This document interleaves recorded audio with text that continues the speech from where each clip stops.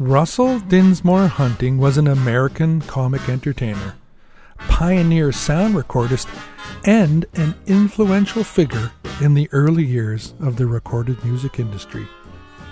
He was described as the most popular pre-1900 recording artist, and he was also the founder and editor of Phonoscope. Welcome to Dead Wax 78s. I'm your host Sean, and this is the podcast where we're going to talk about everything old-timey music and phonograph and gramophone and, those wonderful things like that. Today's show, Russell Hunting and the Phonoscope.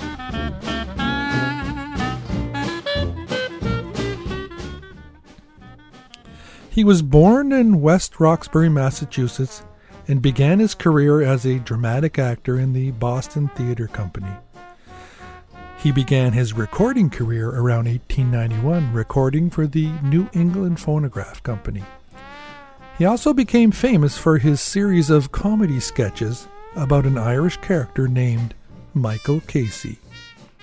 The recordings consisted of rapid-fire crosstalk between two characters, which Hunting taking all the parts for himself. And from 1892, he recorded the Michael Casey skits for Columbia Records, as well as other companies. Several of his recordings, such as Michael Casey at the Telephone and Michael Casey Taking the Census, became quite famous. In 1893, Hunting recorded the earliest version of the baseball poem, Casey at the Bat. After that, his popular Casey format was often imitated. In 1896, Hunting founded the first independent magazine for the recording industry, Phonoscope, and set up a phonograph shop in New York with his partner, Charles M. Carlson. He also about this time recorded a series of indecent recordings for saloons and amusement arcades on Coney Island. Using pseudonyms such as Manly Tempest and Willie Fathand, but Hunting was identified by his distinctive voice, and a detective working for Anthony Comstock, the founder of the newly formed New York Society for the Suppression of Vice, arrested him for violating obscenity laws. Hunting was found guilty and spent 3 months in prison. Here's side one, Casey at the Bat, a Thayer Brown wax cylinder with Russell Hunting, 1898. Recitation entitled Casey's at the Bat, for Columbia Phonograph Companies, New York and London. There was ease in Casey's manner as he stepped into his place, pride in Casey's bedding, and a smile on Casey's face. And when responding to the cheers, he lightly doffed his hat, no stranger in the crowd could doubt was Casey at the bat. 10,000 eyes were on him as he rubbed his hands with dirt. 5,000 tongues applauded when he wiped them on his glove. And the pitcher ground the ball into his hip. Defiance gleamed in Casey's eyes. A sneer curled Casey's lip. And now the little covered sphere comes hurtling through the air, and Casey stood watching it in haughty grandeur there. Brought by the sturdy batsman, the ball unheeded sped. That ain't my style, said Casey. Strike one, the umpire said. From the bench's blackwood table, there went up a muffled roar, like the beating of storm waves on a storm and distant shore. Hit him! Now it's coming on his hand, and it's likely they to kill him. Has not Casey raised his hand? With a smile of Christian charity, great Casey's visage gone. He stilled the raising tumult, he bade the game go on. He signaled to the pitcher, and once more the ball is flew. But Casey still ignored it, and the umpire said, "Strike four!" Third, the maddened thousands cried, and echo answered third. But a single look from Kathy, and the audience was asked. They saw his face grow stern and cold. They saw his muscles strain. They knew that Kathy wouldn't let that ball go by again. The sneer is gone from Kathy's lips. His teeth are clenched in head. He howls his cold heel and fist back upon the sled. And now the pitcher holds the ball. And now he lets it go. And now the air is shattered by the force of Kathy's blow.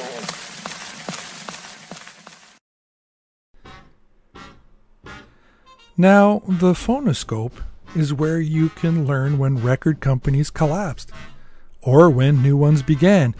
It is also a great way to read funny little anecdotes and yarns about the artists we all love from their records. It's where we can hear how Russell Hunting really wrote, and how mediocre of an editor he really was. The phonoscope was a predecessor of magazines like Variety. Phonoscope was billed as a monthly journal to scientific and amusement inventions appertaining to sound and sight. However, it was Columbia biased. What I mean by this is that it mostly spoke of matters relating to Columbia Phonograph Company. It spoke a little of Berliner, and even though it did speak a great amount of Edison, it was more Columbia in his general writing. Their staff had a high praise for Columbia's heavyweight piano artist, Fred Highlands, and Mr. Leonard Spencer. It was a magazine written by and for people who knew the record business or were in it.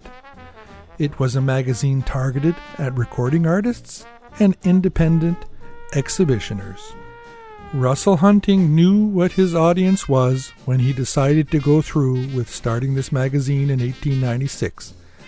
His friends in the record business probably were skeptical about the idea, but once the first 2 issues went out, it proved to be a great success. Not bad for a jailbird redeeming himself. Here's side 2, I Wonder Why, 1896.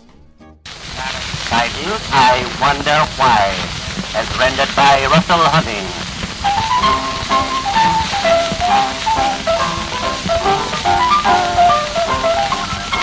Now we've got the border and he's very fond of bar. I wonder why, I wonder why. Now Papa doesn't like him and he doesn't like Papa. I wonder why, I wonder why. Now Papa says he wishes that the cat would go away, but the room would be vacant, and that wouldn't pay. So Mama, she insists that the board had better stay. I wonder why, I wonder why. I wonder why, I wonder why.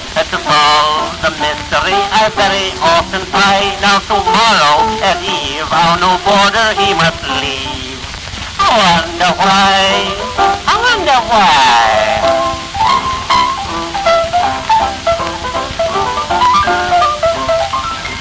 Now my sister's fella comes around every night. I wonder why, I wonder why. They go into the parlor and they turn down the light. I wonder why, I wonder why. Oh, I got near the keyhole and I heard my sister say, oh now, Sally, you naughty boy, take your hand away. Oh, then she would giggle and he'd laugh like a jay. I wonder why, ha ha, I wonder why. I wonder why, I wonder why. To solve the mystery I very often try. I heard them bill and coo, and I heard her say, don't you now stop. I wonder why, I wonder why.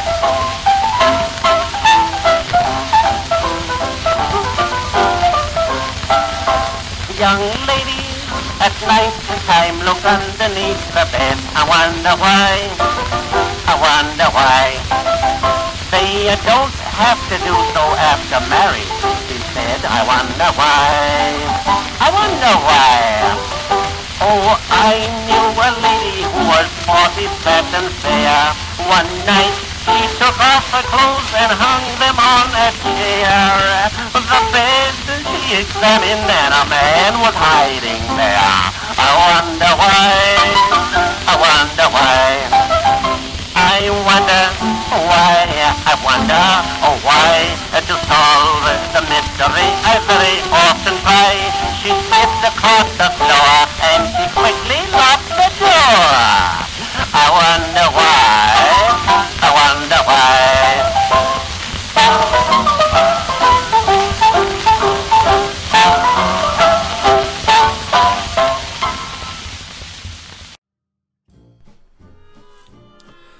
The first handful of issues were all written mostly by Hunting, but after that he was only the editor. The first 3 issues were a real potluck of interesting topics and writing styles. Hunting was mentioned far more than any of the other artists in the first few issues, for obvious reasons. And the sections that are in the first 2 issues are really a great way to look at the early recording business through Hunting's eyes. The column of R. Tattler was absolutely scattered and absurdly hilarious in the 2 1896 issues. The R. Tattler section was oftentimes the comedic section of the magazine, where short phonograph-related stories were and a little studio mishaps could be read about often. The magazine is a greater source of information about the inner workings of the early recording business, more than anything else that's in any modern books, as it contains great descriptions of the studios, the locations, scandal stories, reports on lawsuits and court battles, and everything else that can be thought of when referring to the early recording business. The general news section was then where all the phonograph-related news and studio doings went after the beginning of 1897. In 1898, a cylinder record company called Leeds Talkaphone had Hunting record a skit, Cohen at the Telephone.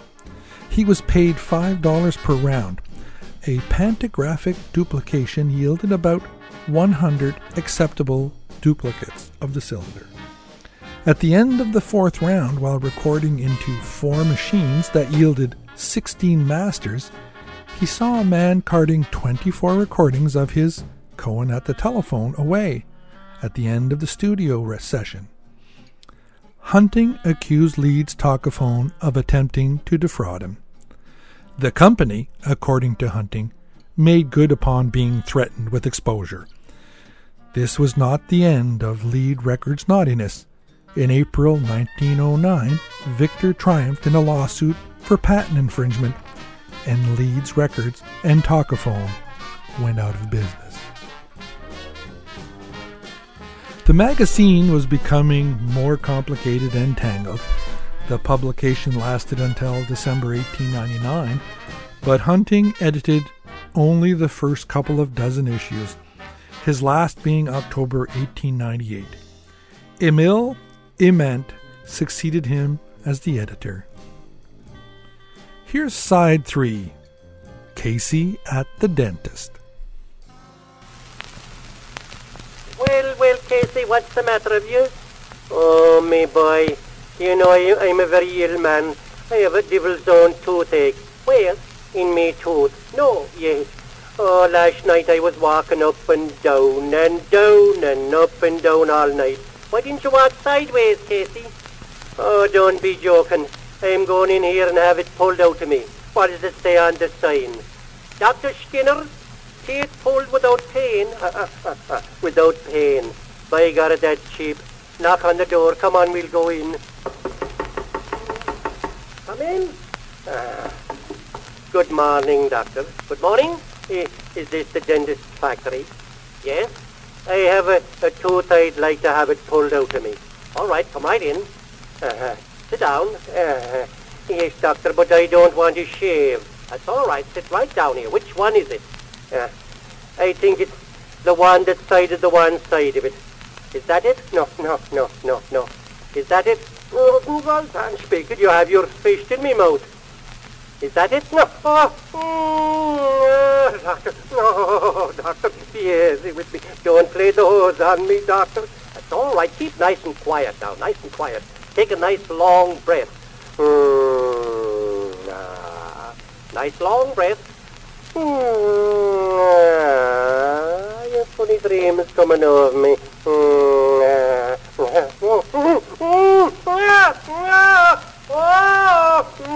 No, Doctor. Oh, you pulled the whole head off me. Oh, I'm killed. I'm a dead man. That's all right. No, I'm a dead man. That's all right. I gotta think you pulled the wrong one anyhow. Oh, no, that's $2, please. $2. You say he's pulled without pain? Oh, P-A-I-N. I don't care how you spell it. By God, I think you pulled the wrong one anyhow. No, dear. Come on, $2. No, I will not pay $2. Here, I'll give you 50 cents. If not, you put the tooth back in me face and I'll go somewhere else. By God, I think you pulled the wrong one anyhow. No. Come back here, please. No. Come back here. No.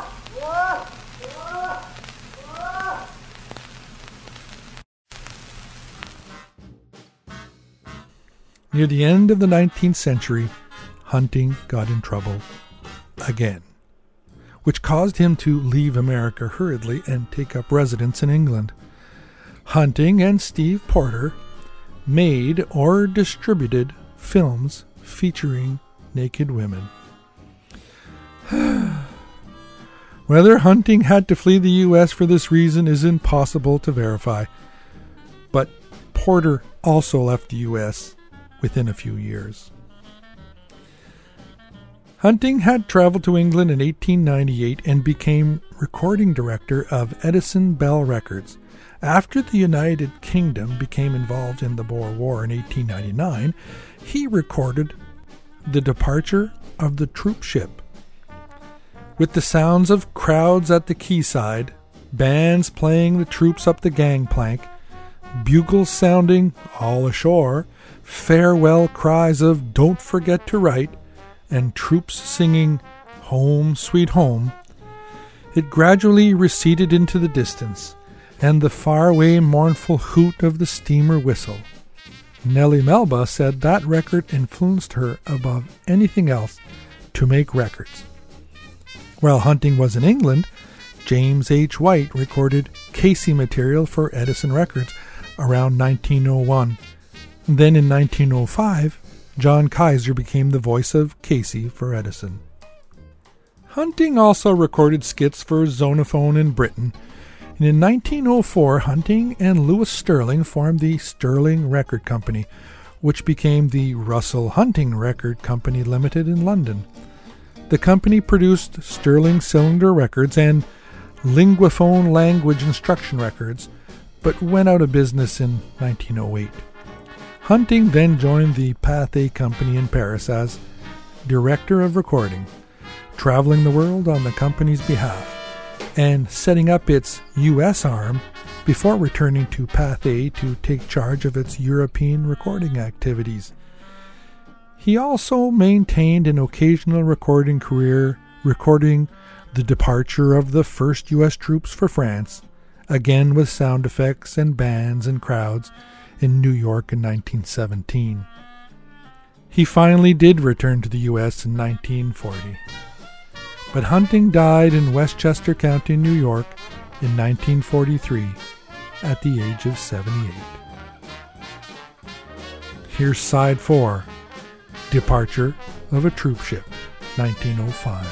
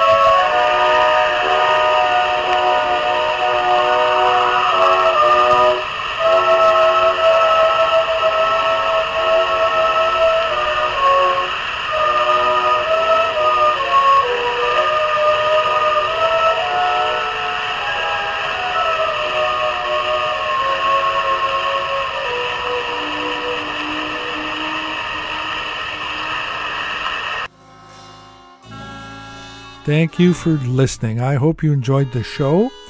I'm your host, Sean, and you know what?